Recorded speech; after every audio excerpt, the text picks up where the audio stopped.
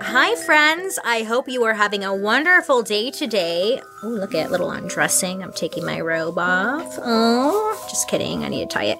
My name is Bailey Sarian, and I'd like to welcome you to the Library of Dark History. This is a safe space for all the curious cats out there who are like, hey, is history really as boring as it seemed in school? Oh, nay. This is where we can learn together about all the dark, mysterious, and dramatic stories we never learned in school. Or maybe you did learn in school, because I know I sure did not. What about you, Joan? Joan, if you don't know, is my bird. Joan Crowford. You get it? She's a crow. Oh, she's dressed up. That's so cute. You came ready today, Joan. Are you delivering newspapers? That's so cute. You got a little hat on? Joan, you are just adorable. So usually I like to kind of tell you how I get to a certain topic. Today's episode is, we're going to relate with it so much because it goes with today, like spot on. Think about how Google works. When you Google something like global warming, you and I will get completely different results. Yes, if you did not know that. It is an algorithm that tells us what they think we will like, right? What we're reading. And this algorithm tells us, just assumes this is what you're going to want to see. This is what you're going to want to read. It gets really confusing, right? Long story short, what I'm getting at is that Google and the internet is filled with correct information where you can learn a lot of stuff, but actually there's a ton of misinformation online. I know, shocker. Whoa. Misinformation? Whoa.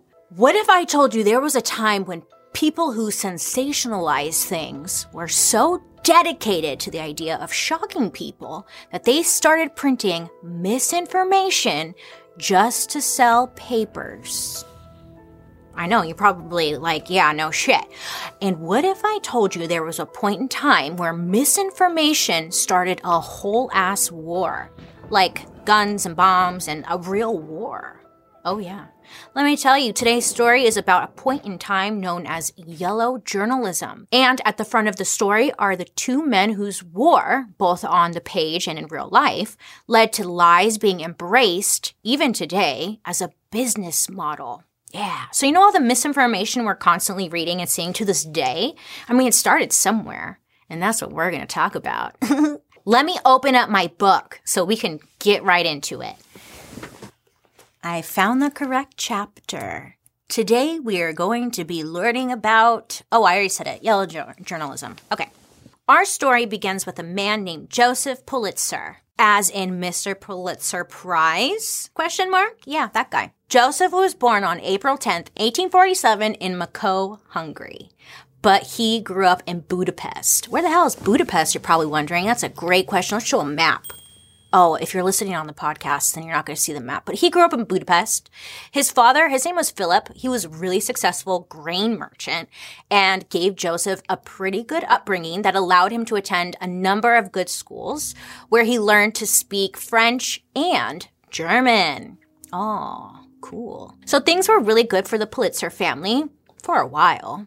But when Joseph was just 11 years old, his dad suddenly died. Joseph had 9 brothers and sisters that his mom was busy taking care of, so she was unable to keep up with the family grain business. So over the next few years, the business goes bankrupt, which sends the whole family into poverty. Now, it goes on like this for a few years, and to make matters worse, most of Joseph's brothers and sisters start dying one by one from tuberculosis or consumption. Anyways, tuberculosis was just super normal in the 1800s, you know? So sad, but bye. Yeah. Joseph got a glimpse into his future, and he did not like what he was seeing. You see, when Joseph turned 17 years old, he decides it's time to start making something of himself by joining the military. And Joseph finds out about this program where the United States recruits soldiers from overseas to fight in the Civil War. When you signed up, you would get a huge recruitment bonus, as well as a free boat ride to the United States. Sign me up. This was just the thing Joseph wanted or needed to reinvent himself. So, even though he didn't know how to speak English, he immediately signed up and got on a boat headed straight to the United States. Joseph was only in the military for about a year, but while he was stationed in New York, he met a lot of other European immigrants. They told him all these cool stories about the city of St. Louis, which was apparently the place to be for immigrants in the 1800s. So when the Civil War ends, Joseph hitches a ride on the freight train and starts his new life in St. Louis. Once he arrives in St. Louis, Joseph works a lot of odd jobs and just trying to make an honest living, but it's really hard for him to find work as an immigrant, especially since he doesn't speak English very well. So to get better at English, he decides to go find people playing chess outside of a library in St. Louis, and he would do this whole play-by-play commentary thing for the entire match. So in 1868, he's doing his whole chess commentator act, and one of the men is actually really amused by it. He tells Joseph that he really likes his attention to detail and wants to offer him a job. You want a job, man? Nah. It turns out this man was none other than Carl Schurz. I know, crickets. Who's Carl Schurz? I don't know. The editor of the Westliche Post, which was the biggest German newspaper in St. Louis. I know, random. St. Louis, German newspaper. Oh, because there's a lot of immigrants there. It makes sense at the time, but looking back now, it's like, what the fuck? Joseph is only 21 years old and doesn't really know anything about journalism, but he's thrilled for the opportunity to make something of himself. So he accepts the job offer from Carl, and it turns out Joseph's a real natural when it comes to the press, because his journalism career just skyrockets. For 4 years, Joseph works for the Westliche Post and eventually becomes the managing editor. And it doesn't take much longer for him to work his way up to owner. In 1870, isn't that funny? Like back in the day, you could literally be like, I don't speak any English. And then next thing you know, boom, you're owner. Wow. Cool. In 1876, Joseph is now 29 years old, and he decides to sell his stake in the Westliche Press. He wanted to break into more mainstream journalism. Now, over the next few years, Joseph gets involved with another paper, and that paper becomes so successful, he decides to buy another newspaper. To make a long story short, he merges them both together. I mean, he's hopping around making a name for himself just everywhere he goes. And it's during this time that Joseph becomes known as one of the titans of journalism. This level of success makes Joseph so rich that he decides to buy his own newspaper in 1883. Now, this paper would eventually have a lot of influence, enough influence to start a war. And this newspaper's name, well, it was called the New York World. So what made the New York World different from all the other newspapers in the 1800s? Well, the biggest thing that set old Joseph apart was that he wanted his paper to be more accessible to the working class. Under Joseph Pulitzer, the mandate was to focus almost exclusively on stories about crime, corrupt governments, and most of all, murder. Joseph and his team would report on every single murder story they could find in the city, providing first-hand accounts of crime scenes and emotional testimony about the victims of these crimes. Not only was his focus on the working class a new thing, Joseph had this revolutionary idea to make sure that all of these stories would be told from the perspective of the reporter. Now, this filled the stories not just with facts and figures, but with feelings as well. Feelings were so new. When there was a story about a labor protest downtown, Joseph wanted readers to know what the air smelled like. Very important, painting the picture. If there was a story about a corrupt politician, he would write about the type of suit the man was wearing. Again, just very new, very new. So, in a way, Joseph invented the concept of sensationalizing the news. But Joseph didn't see it that way. He always considered what he did a public service. And in the early days, he would go out of his way to say his work as a journalist was never about money. And to prove it wasn't about money, Joseph's papers only cost about 2 cents. He wanted to make sure that everybody could afford the news. Now, this was a big deal because most papers back then, they cost 4 or 5 cents a piece. Ripping people off. So he was charging half what the other guys charged. He single-handedly changed the way news is written even today. And it would end up becoming his journalistic crusade. One of the best examples of Joseph's crusade at work can be seen with an 18-year-old woman named Nellie Bly. Nellie Bly was born May 5th, 1864, in a place called Cochran's Mills, Pennsylvania. Now, Nellie would go on to be one of Joseph's best reporters. Her name was actually Elizabeth Cochran, but at the time, all women were required by newspapers to write under pen names. So an editor picked the name Nellie Bly for her, and it just stuck. Nellie Bly is a bit of a badass, and you should definitely look into her, okay? But the most important thing you need to know is that for as long as she was a writer, she pushed the boundaries of what was considered acceptable by society for a woman. I guess Nellie is kind of like it could be a boy or a girl, you know? And like a lot of people back then didn't want like to read something that a woman wrote. Us women, we're so emotional. We don't know what we're talking about. In 1887, Nellie was working for a local Pennsylvania paper. Now, she had been living in Mexico for half a year reporting on corruption within the Mexican government. One day, she wrote a report about another journalist down there who had been arrested for writing a report that was critical of the Mexican president. And she wrote about how the people of Mexico needed to rise up to end the dictatorship they were living under. As you might expect, didn't go so well. The Mexican government was not happy about it, okay? And they began to threaten Nellie's life in a series of letters. So she's like, well, I gotta get the fuck out of here. And she leaves Mexico. And when she got home, her paper wasn't happy that she had burned the bridge with the Mexican government. So she was fired. But now she's a free agent. Nellie had heard about the New York World, and she had a deep respect for Joseph as a journalist.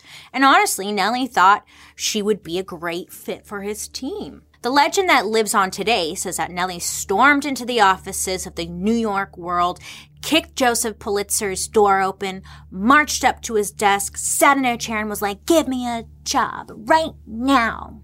But I'm sure that's not how it went. But okay, we can pretend. Sure. Our guy Joseph is pretty impressed by Miss Nellie, and he thinks Nellie, again, is a badass. And I mean, samey. He said, look, on one condition, you can have this job. There's this women's mental health asylum he's heard some really shitty things about, and he wants her to go undercover and get him a story.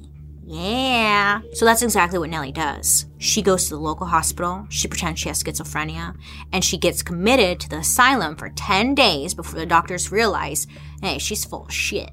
Nellie wrote a 6-part story about the life inside the facility that detailed how bad these asylums were. The story was such a wake-up call for the city of New York that support and funding was quickly approved for healthcare workers in asylums, and regulations were passed to stop overcrowding in medical facilities. I mean, that's great. I mean, that's what journalism is supposed to be like, right? I think. Yeah. And this was the kind of journalism the New York World became known for. Hard-hitting, honest, and personal storytelling. And I mean, none of this really sounds all that bad, right? Correct? It always starts off good, you know? So how did Joseph end up becoming known today as one of the people who led the United States into starting a whole-ass war and shifting the art of journalism as we know it? Well, that, my friends, is a very complicated story that involves a man who loved Joseph's storytelling style, but ended up taking it and adding one key little ingredient to the mix. Lies. And that man, his name is William Randolph Hearst. Oh my God, have you guys been to Hearst Castle? It's super great.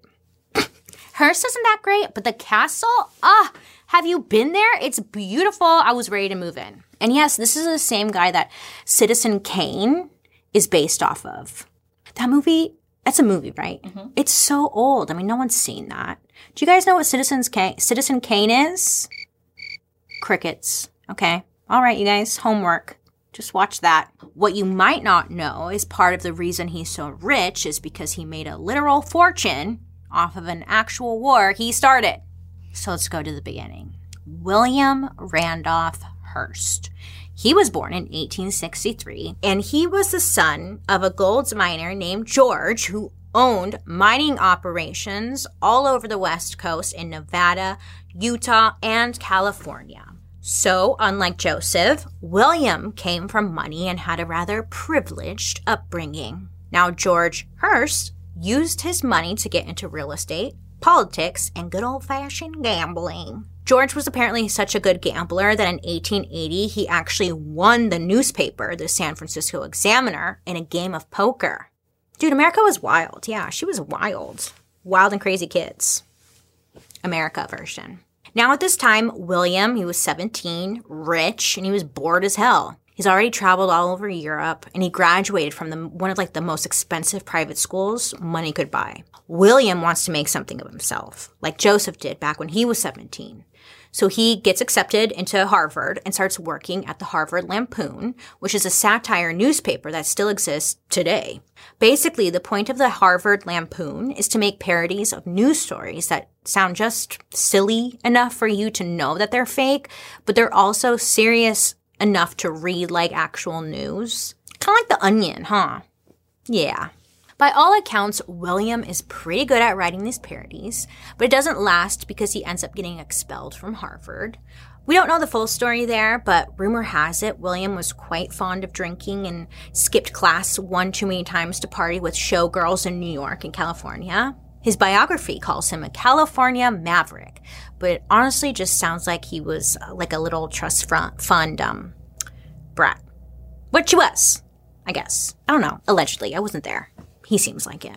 But the most important thing that happens during William's party boy years is he discovers a newspaper called the New York World. This newspaper, and especially Joseph Pulitzer's writing, rock William's world. All these easy-to-read stories, love it. And it was like the most successful paper in New York City. I love it even more.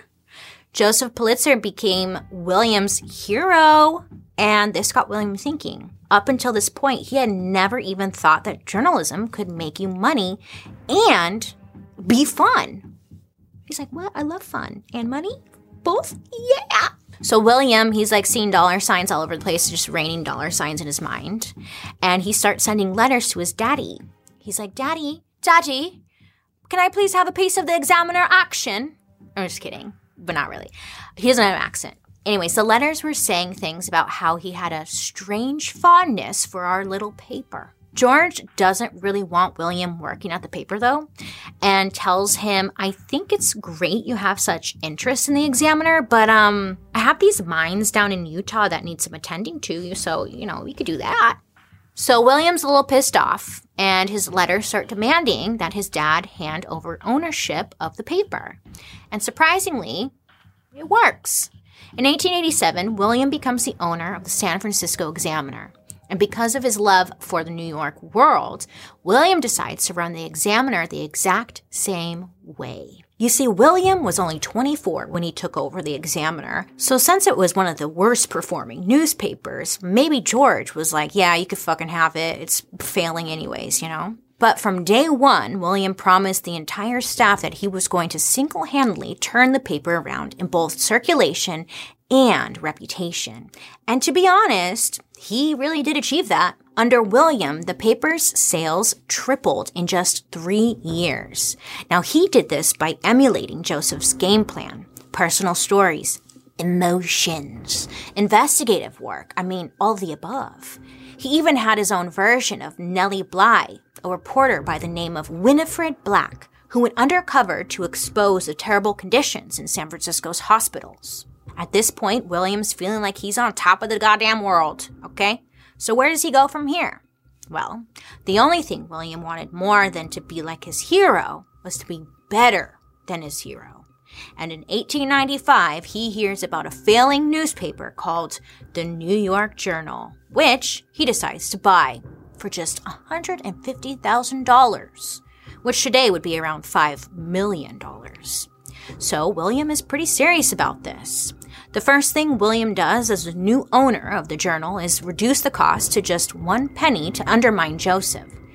Even if there was the potential to lose money on this newspaper, this strategy would ultimately attract customers that would have otherwise read Joseph's paper. Plus, William would be okay because he had a whole lot of money to fall back on. The second thing William does is set off a series of events that led to this entire period in time being referred to as yellow journalism. When you're watching a movie and the title of the movie comes up in the movie and you're like, oh my God, that's how they got the title. It's happening right now. Yellow journalism. Okay. Anyway, so you're probably wondering, why the heck is this called yellow journalism? Question mark. The term comes from a comic strip character named the Yellow Kid. The Yellow Kid was a character in Joseph's New York world who was created by a man named Richard something, Outcow. What a last name, Outcow. Now, the comic strip ran every Sunday, and people really loved this weird little guy, the character, not the creator. Now, the Yellow Kid was known for his long yellow tunic and a bald head that made him look like a baby. It was a really popular drawing that Richie used to make political cartoons out of. So, for example, if there was a popular story about a corrupt businessman, the Yellow Kid would have a weird little joke written on his tunic about it. Or if there was like a labor protest happening somewhere in the country, the Yellow Kid would share his take on how the workers needed to stop protesting and get back to work. It sounds kind of lame, but at the time it was like, oh my God, wow. People are ranting and raving about it. But one day, Richie quits Joseph's New York world and starts drawing Yellow Kid comics at William's New York Journal. Joseph's like, what the fuck, man? Right? It turns out William offered Richie double his salary to join his team at the New York World. Now, Joseph, obviously pissed. But hey, again, money, it always comes down to money, right? The Yellow Kid was one of the most popular things about his paper. And also he's thinking, who the fuck is William Randolph Hearst? Did he have a castle yet? I don't know. But he should go to that castle. It's fucking incredible. Have you seen it? He wins. So Joseph sends Richie another offer. I'll double whatever this guy William's paying you if you come back to me. So he does. And Richie starts working for Joseph again. And then William Hearst and the New York Journal offers Richie even more money to do the Yellow Kid. And it just keeps going back and forth like this for way longer than it should. But this one guy, this Yellow Kid, he's got bills to pay, so of course he's going after the money, right? He's not loyal to any of them. He's like, who's going to pay me more? You? Okay, I'm going to go to you. Oh, you? Yeah, okay, you get it. You do the same. Eventually, Joseph's sick of trying to keep Richie on board, so he hires a new guy to come in and do his own Yellow Kid comic. Oh shit, it's getting real. This became so confusing to the public that eventually the public started calling all New York journalism yellow journalism. All because of a little bald boy in a yellow tunic. Wild. But this is just the way it went with Joseph and William. William would steal Joseph's shit. Joseph would try to buy it back. And it all gets so much worse when William starts offering everybody at Joseph's New York World jobs at his paper for a much higher salary. Shots fired. Bang, bang. Shots fired. They're just plain dirty. The message was clear to Joseph. William was coming for him. He's plain dirty. He's got the money. YOLO. And at this point, Joseph is getting a little worried, okay? It's 1895, and his only real competition before this were papers with an older, wealthier, more conservative readership. So he never had to worry about any kind of direct competition before. But with William basically dropping into New York overnight, this was like a huge wake-up call. And Joseph needed to up his game fast. Every time he thought he'd recovered from losing all of his employees, William would offer Joseph's replacement reporters even more money to come work for him. It's just not very nice. Over time, Joseph was spending way more money on reporters' salaries than the paper was actually making. And by 1897, William's New York Journal not only passed Joseph's New York World in popularity, it started making way more money too. Okay, so when are we going to get to this war that I keep hinting at? Because I've said it 18 times. Well, we're going to get to it right now. Thank you. So William and the New York Journal get tipped off in 1895 about a huge fight brewing down in Cuba. At the time, Cuba was occupied by Spain and battling for its independence. Cuban unrest had been brewing since the mid-1800s, when multiple revolutions against the Spanish started but failed. In 1895, a journalist named Jose Marti managed to flee Cuba and headed straight to New York. While he was there, he wrote article after article for any newspaper that would publish him, pleading for a renewed focus on taking Cuba back from Spain. He hoped to not only inspire Cuban resistance, but to get the United States public on their side. But it really wasn't working out for him. So he was going to need a little bit of help. And there was one man who was eager to exploit. William Randolph Hearst, the one with the castle. I know. Have you been to the castle? It's incredible. So William sends a reporter down to see if there's a story worth telling. What William was hoping for was drama, drama, drama. He was hoping to see like a country full of suffering people, dead soldiers, pure and utter mayhem. But the reporter was like, actually, none of that's happening. Sorry. And sends William a telegram saying, everything quiet. There's no trouble here. There will be no war. Wish to return. That's what this telegram said. They don't use complete sentences. It costs too much. When William gets this telegram, something in him snaps. He has papers to sell, goddammit. He needs a war, okay?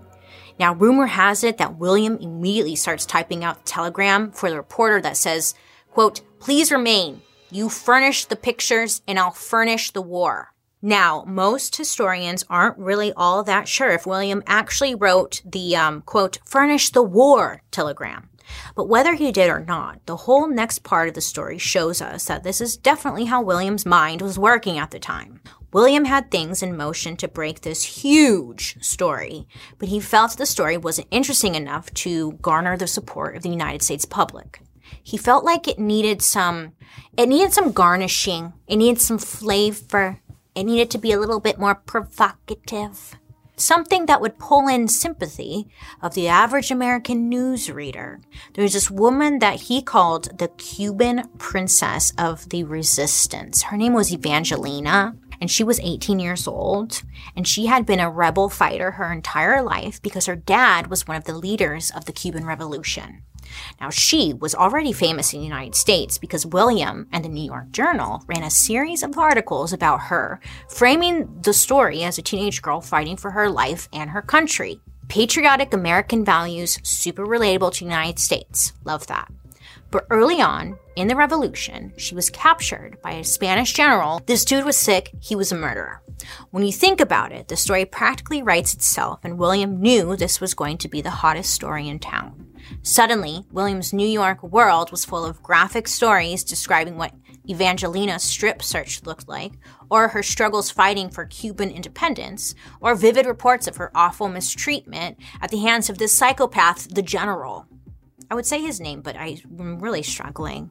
There was just one tiny little problem with these stories. None of it was actually true. You see, writers for the journal were given the mandate by William that the story mattered more than the truth, and so editorials would be written that made all of this shit up. But there wasn't really a standard at the time for labeling these kinds of stories as opinion pieces. Everything in the paper was taken very seriously and as a fact. So the United States public starts believing everything that they're reading about Evangelina's horrible mistreatment. And as the stories become more and more sensational, more and more people buy William's paper. You know, it's like freaking you want to know what's going to happen. William was officially in the Cuban War business, and baby, business was a boomin'. Business was so good, in fact, that William decides to up his game and actually use the journal to fund a rescue mission for Evangelina. He saw this as an opportunity to basically create the victory to end all victories against Joseph Pulitzer and the New York world. Not only was he going to insert himself into the story, he was going to make sure that when anybody thought of the name Evangelina, they thought about how William Randolph Hearst and his paper had rescued her. Here's how the insane rescue plan for Evangelina went down. First, William would send a reporter named Carl Decker down to Cuba with the instructions to meet up with a few double agents he also had working for the general. These spies would then give Carl the layout of the jail Evangelina was being held in. Now, these plans showed that Evangelina's cell didn't actually have a roof. It had just metal bars. So Carl could sneak onto the roof of the jail and access the cell by removing the bars and putting down a small ladder for Evangelina. Bada bing, bada boom, it was a perfect plan. Except the fact that there were 11 other prisoners in the same cell, and William did not want any witnesses. But Carl had a plan for that too. Carl. Carl sends a local to go visit Evangelina and give her a bag of candy that was laced with drugs. Oh yes, this sounds fake, but it's not fake. So the plan is for Evangelina to share all of her candy with the cellmates. So the cellmates are going to do some drugs, and then they're going to go mimis, aka bed. Meanwhile, Carl's on the roof this whole time, just waiting for Evangelina to give him the signal. He can see all the guards down the hall, standing watch, but none of them are focused on Evangelina's cell. Now this is the really crazy part. For many reasons, Carl takes out a hacksaw and starts sawing through the metal bars.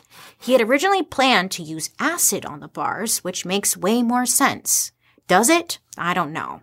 But for reasons that really aren't all that clear, Carl's up here with the fucking hacksaw. Great. Now, to nobody's surprise, cutting through metal bars takes a long time. And eventually, the guards arrive. So Carl has to stop and heads back to the hotel. So the next night, Carl goes back, and he does it all over again, and actually saws through the metal bars this time. He lowers the ladder to Evangelina, and they successfully escape. Then he gives her some fake citizenship papers, and they both hightail it to New York. And the day Evangelina arrives in New York, surprise, surprise, the Journal is ready to publish its new front page story with the headline, Evangelina Rescued by the Journal. An American newspaper accomplishes at single stroke what the red tape of diplomacy failed utterly to bring about in many months. That's quite the title. So William literally starts parading Evangelina up and down New York City. Publicity appearances, fancy dinners. I mean, he's like, look, I saved her. You know, he even sets up a ball in her honor and she ends up meeting the president. Yeah. Now, this was William's victory lap, and he was going to milk every frickin' moment of it. Because believe it or not, our little trust fund baby, he may have saved a life. Meanwhile, Joseph Pulitzer, this man over here, he's heartbroken. He is broken. He had been sick for a long time. He's nearly blind, and he's suffering from something called acute noise sensitivity. What is that? I don't know. These were things he'd been dealing with since he was a kid, but his condition was so bad, Joseph couldn't even go to his office at the New York World anymore, and he started doing all of his editorial work from home. And then Joseph gets diagnosed with clinical depression. Plus, Joseph and his paper are bleeding cash.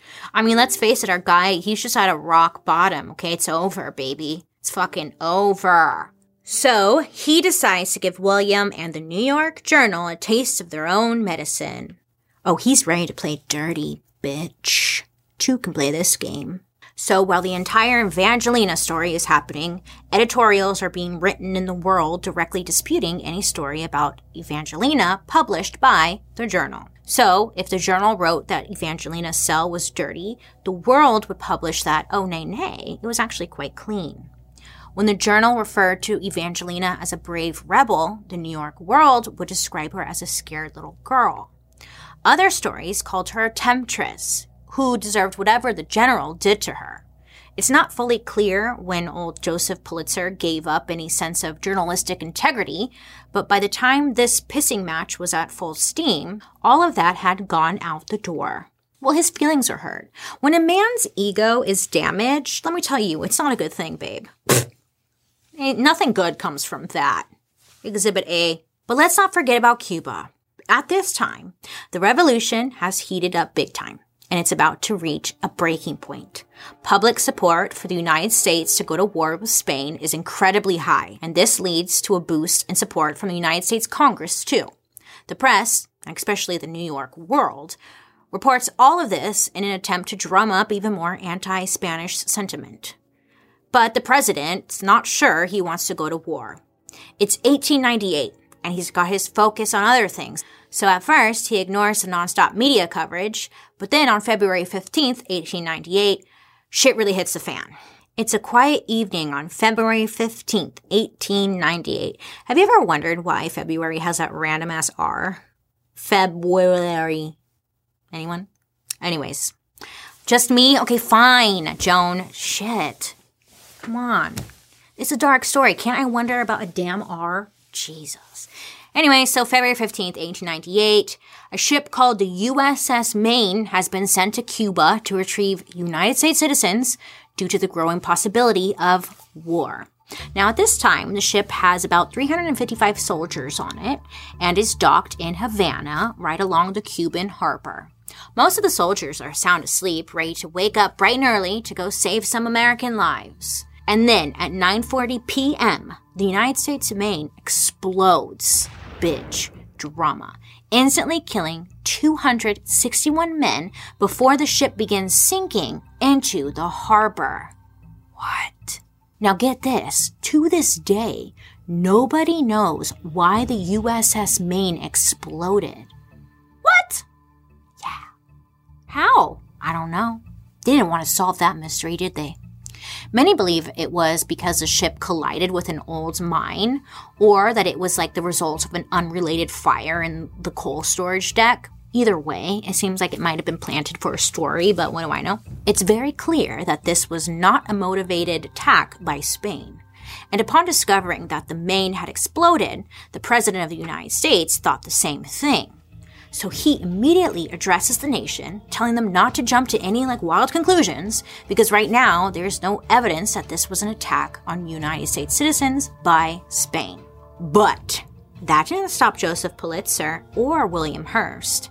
And later that day, the headline in William's New York Journal said, "Crisis is at hand," all caps yelling. "Cabinet in session. Growing belief in Spanish treachery." Does anyone even know what that means? No. And in response, Joseph's New York World headline says, "Maine explosion caused by bomb or torpedo?" ? That kind of makes more sense. All caps, yelling at people, "Oh my God, what?" So even though the President of the United States said there was no evidence this was Spain, these two papers were like, "Spain did it! We're under attack!" And these were two of the biggest and most trusted newspapers at the time, so people are just eating it up, believing it to be true, right? Why wouldn't they? They've been credible this whole time. Why wouldn't they? So, in the middle of all these dumb games Joseph and William are playing with each other, America is still trying to figure out if we're going to war with Spain. The people are starving for information and updates, and William is all too happy to provide. He starts publishing article after article, bashing Spain, offering a $50,000 reward for any information about the destruction of the USS Maine. And this coverage began with an article that would serve as a rallying cry for the war efforts. This headline read simply, again, all caps, "Remember the Maine! To hell with Spain!" Oh, catchy. Yeah, I mean, it was a huge hit, this phrase. Yeah, it caught on all over the country. People love a rhyme. They love that shit. Basically, it was going viral before that was even a thing, The warmongering gets to a point where the president can't ignore it anymore. Most of the United States allies in Europe warn the president, do not intervene. Spain is an ally. But the public and congressional support is too loud for the president to avoid. Plus, he wanted to get reelected. So he issues a statement demanding Spain pull out of Cuba. But Spain, no response, see. Not available. So the president declares war against Spain on April 20th, 1898. Oh, 420. William Randolph Hearst had wanted a war, and now he had straight up invented a motherfucking war. He didn't invent, he manifested. He manifested that war. William had been fighting two wars in the age of yellow journalism. The first was the Spanish-American War, but the other one was the War of Information, which he waged against old Joseph Pulitzer. And in a way, he won the first war, but the second one was a bit of a tie. Because even though William ended up getting exactly what he wanted, Joseph started to realize he'd done bad and had to make it right with the world. So the Spanish-American War ends. Sales are plummeting for both the New York World and the New York Journal. Without a war to hype up, nobody really gives a shit about their papers. So Joseph decided to bring his reporting back to its roots and starts publishing stories about government corruption and murder and a way to appeal to the working class again. After selling off the World a few years later, he establishes a fund that eventually leads to the creation of two of journalism's most famous institutions, the Pulitzer Prize and the Columbia School of Journalism. In 1911, shortly after Joseph established the fund, he died at the age of 64. So after all this, you would assume that William hated Joseph. But believe it or not, Joseph Pulitzer was still William's hero. After he died, William actually wrote a eulogy in the New York Times for Joseph that said, quote, "In his death, journalism has lost a leader. The people have lost a champion, and the nation has lost a valuable citizen." After Joseph's death, William keeps plugging away for another 40 years. He started investing in newspapers and publishing houses across the entire planet, and his brand of sensationalized journalism quickly spread all over the place. And even though his feud with Joseph was over, his whole plot to control all the messaging in the media was just getting started. By the time he died in 1951, William had a vast corporation called Hearst Communications that owned radio stations, movie studios, and countless other media outlets. He even had a freaking castle. Did you know about the castle? Have I mentioned the castle? You gotta go there. It's stunning. At one point, he owned Cosmopolitan, Good Housekeeping, the Washington Times, and he even invested in a few movie studios. For those studios, he produced newsreels that would play before movies in the 1940s, which means that William also had his hands in wartime propaganda. And I mean, when you think about it, Hearst Communications provided the blueprint for what we see today in companies like News Corp, Turner Broadcasting, or Disney. There are striking similarities to the way news is consumed today with the frequency at which both the New York World and the New York Journal were being updated. I mean, there were the morning editions, the afternoon and the evening editions, even a late edition for special breaking stories. A direct line can be drawn from this story to the rise of 24/7 news channels becoming impossible to ignore. And since we can't ignore the news, we all really start to have overly emotional responses. Now, these overly emotional responses usually come from one of two places. Misinformation, which is the accidental spread of false information, or disinformation, which is spreading lies on purpose. When yellow journalism came to the scene, we saw both come into play, and this is still a really big deal today. It all started with an honest attempt to tell the stories upper-class society didn't want people to hear. Stories of corruption, stories of murder, stories that affect your everyday woman or man. But because of the people like William Hearst, it led to sensationalizing stories that didn't even need to be sensationalized, just to create a narrative that would sell newspapers. It's all about money. Money, money, money, money, money, money. And later on, even more people with dollar signs in their eyes would see an opportunity in that kind of storytelling, aka clickbait. Anyways, that was a journey. Have you been to Hearst Castle? Let me know down below. Thoughts? Joan, tell me about it. What are you thinking right now? Are you overwhelmed? Same see. Moral of the story is, nothing's safe. Everything sucks. Okay? Am I right? High five. Okay. Thank you, everyone, for sitting down with me and learning about more awful shit. Am I right? And remember, don't forget to be a very curious person. Ask questions. Try to, get the whole story, the truth. You deserve that. We all deserve that. But not in a sensationalized way. The real truth. How do we get that? Bitch, great question. Anyways, I'd love to hear your reactions to the story, so make sure to use the hashtag Dark History over on social media so I can follow and see what you're saying. Or you can join me over on my YouTube where you can watch these episodes on Thursday after the podcast airs. And don't forget to check out my Murder, Mystery, and Makeup, which drops on Mondays. I hope you have a wonderful rest of your day. You make good choices, and I'll be talking to you next week. Bye! Dark History is an Audio Boom original, okay? This podcast is executive produced by me, Bailey Sarian, Kim Jacobs, Dunya McNeely from 3 Arts, Justin Cummins, and Claire Turner from Wheelhouse DNA. Produced by Lexi Kiven. Research provided by Ramona Kivett. Writers, Jed Bookout, Joey Scavuzzo, Kim Yagid, and me, Bailey Sarian. And I'm your host, Bailey Sarian. Can I get a free trip to Hearst Castle? I promote them nonstop throughout this episode. I just feel like I should get some kind of free tour.